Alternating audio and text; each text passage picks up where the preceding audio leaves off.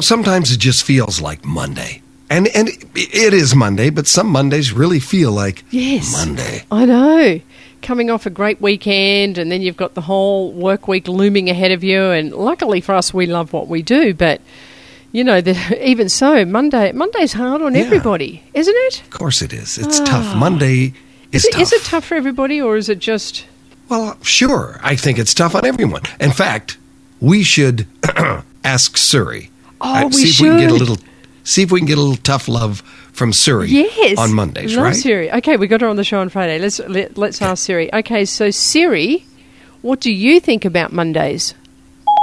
Mondays are the worst. Whoever invented them needs to be karate chopped right in the throat for ruining the entire week. I hate it when people have too much energy on Monday morning. Settle down, Richard Simmons. This isn't an aerobics class, so tone down the jazz hands. It's an office and everyone in it is trying really hard not to stab you with a pen. I think the workday on Monday should only be 4 hours and there should be a mandatory nap after lunch. Oh, and by lunch I mean going to a happy hour for drinks. Boy, I guess, wow. If Siri hates Mondays, it's okay to hate Mondays, right? I love that. Oh, Siri, you're the best.